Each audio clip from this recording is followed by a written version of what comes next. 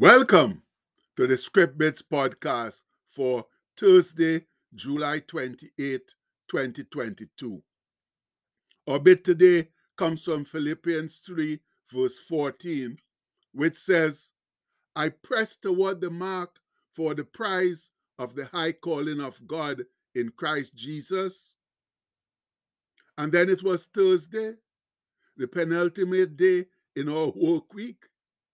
But around here in the Greater Toronto area, not many people are thinking of work, but of the upcoming Caribana weekend and the Simcoe holiday on Monday. Yes, friends, this is Theo's big weekend, where it's parties galore and the big street parade on Saturday. Oh, sorry. I believe I called the celebration by the wrong name. It's now something like Toronto Caribbean Carnival or some such moniker because of the legal dispute over the ownership of the Caribana name. But you know what? Call it whatever they will. It will always be popularly known as Caribana. End of story. Now, today we are going to consider an interesting writing from our one-year book of Bible promises, authored by Ruth Harms Calkin, and it's titled, It Takes a Lifetime. So please read with me. How I love the words of the Apostle Paul. I don't mean to say that I have already reached perfection, but I keep working toward that day when I will finally be all that Christ Jesus saved me for and wants me to be.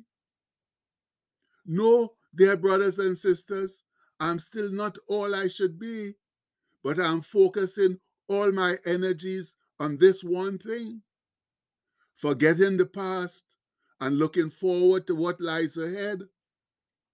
I strain to reach the end of the race and receive the prize for which God, through Christ Jesus, is calling us up to heaven. End of quote there. And it's noted there that that passage comes from the New Living Translation of Philippians 3, 12 to 14. But then the writing continues. What tremendous encouragement. Paul, who knew Jesus Christ so intimately, whose consuming desire was to please him, who endured illness, imprisonment, shipwreck, beatings, mockery, and heartache, all for the sake of Christ. This very same Paul confessed he hadn't arrived, that God was still growing him. I see again, while my conversion took but a moment, my growth takes an entire lifetime. In God's great wisdom and knowledge, He anticipates the finished product while He lovingly takes me through the long process. End of the writing.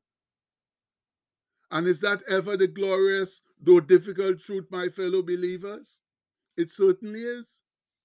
Yes, coming to Christ takes but a moment, but becoming like Christ takes an entire lifetime because it is not an easy process. And that is what a lot of us don't seem to understand. God's eventual purpose is to make us all over in the image of Christ. As the good book says, for whom he did foreknow, he also did predestinate to be conformed to the image of his Son, that he might be the firstborn among many brethren. And that comes from Romans 8:29. And we all know that to be made over into anything at all doesn't happen overnight. And to be made like Christ, brother, that will obviously take ages. And as the writing intimates, if Brother Paul was so closely involved with Christ, knew him so intimately, and still didn't consider himself to arrive, then it's obvious that those of us who are not as intimate still have a long way to go. And as Brother Paul says in 2 Corinthians, But we all, with open, that's unveiled face, beholding as in a glass or mirror the glory of the Lord, are changed or transformed into the same image, that of Christ, from glory to glory, even as by the Spirit of the Lord. And that comes from 2 Corinthians 3:18. Yes, it's the Lord's Spirit that transforms us into the likeness of Christ from glory to glory, or step by step, not all at once. And Brother Paul assures us earlier on in his missive to the Philippians, being confident of this very thing, that he which had begun a good work in you will perform it or complete it until the day of Jesus Christ, which comes from Philippians 1:6. And isn't that wonderful to know, my brethren? God will not stop transforming us into the image of his Son until his Son comes back to take over his kingdom. Glory, hallelujah. That's why these words of Brother Paul are so important. And we'll read them this time in the more powerful, from the more powerful King James Version, where he says, "Brethren, I count not myself to have apprehended or arrived, but this one thing I do, forgetting those things which are behind, and reaching forth unto those things which are before, I press toward the mark for the prize of the high calling of God in Christ Jesus." And all of that simply means that he has given up all his earlier accolades, like his great education and position as a powerful Pharisee, giving it up in his determined pursuit to know the risen Christ.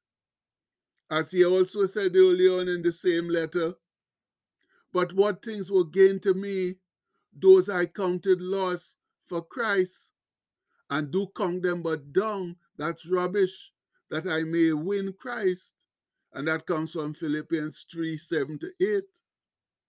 So, knowing and winning Christ and the divine prize, that's the joyful and personal satisfaction of having attained it, is all that he was then focused on. And it's all that we should also be focused on. That's truly knowing Christ should be our life's goal. So much so that when we come to the end of this earthly stage of life, we can say, like Brother Paul did to Timothy, "I've fought a good fight. I've finished my course or my race. I've kept the faith. Henceforth, there is laid up for me a crown of righteousness, which the Lord, the righteous judge, shall give me at that day, and not to me only, but unto them also that love his appearing, or eagerly await his second coming." And that comes from 2 Timothy 4:7-8. No, friends, that's what we ought to be working towards. And let's hope that those scriptures we have considered this morning will light or relight the flame in our souls and spirits for Christ, so that we can sincerely put our best foot forward and do his divine bidding with excellence, diligence, and a true sense of purpose. And to help us do that, let's go home now declaring, all right, we spell declaring right today. Let's go home declaring our Thursday blessings, which have been so generously bestowed on us to enable us to do our earthly work. All together now, I declare that I am blessed with God's supernatural wisdom and receive clear direction for my life. I declare today that I am blessed with creativity, courage, talent, and abundance. I'm blessed with a strong will, self-control, and self-discipline. I'm blessed with a great family, good friends, good health, faith, favor, and fulfillment. I'm blessed with success, supernatural strength, promotion, and divine protection. I'm blessed with a compassionate heart and a positive outlook on life. I declare that any curse or negative word that's ever been spoken over me is broken right now in the name of Jesus. I declare that everything I put my hands to will prosper and succeed. I declare it today and every day. Amen. And now, my people, having activated those blessings by declaring, would you believe I spelled declaring there wrong? Yes. Having activated those blessings by declaring them aloud, we must now go out and generously use them in winning souls for Christ. Much love. And the postscript for today says, we can't sincerely press toward the heavenly prize unless the flame of Christ burns brightly in us. And that's the gospel truth, friends. Unless we're really turned on to Christ like Bro Paul was, we can't really do that much. We have to get ourselves together and just let the flame burn brightly. And we pray that today, in Jesus' name, we'll go out and try to do all of that. Amen. Please have a blessed day, my people. Much love.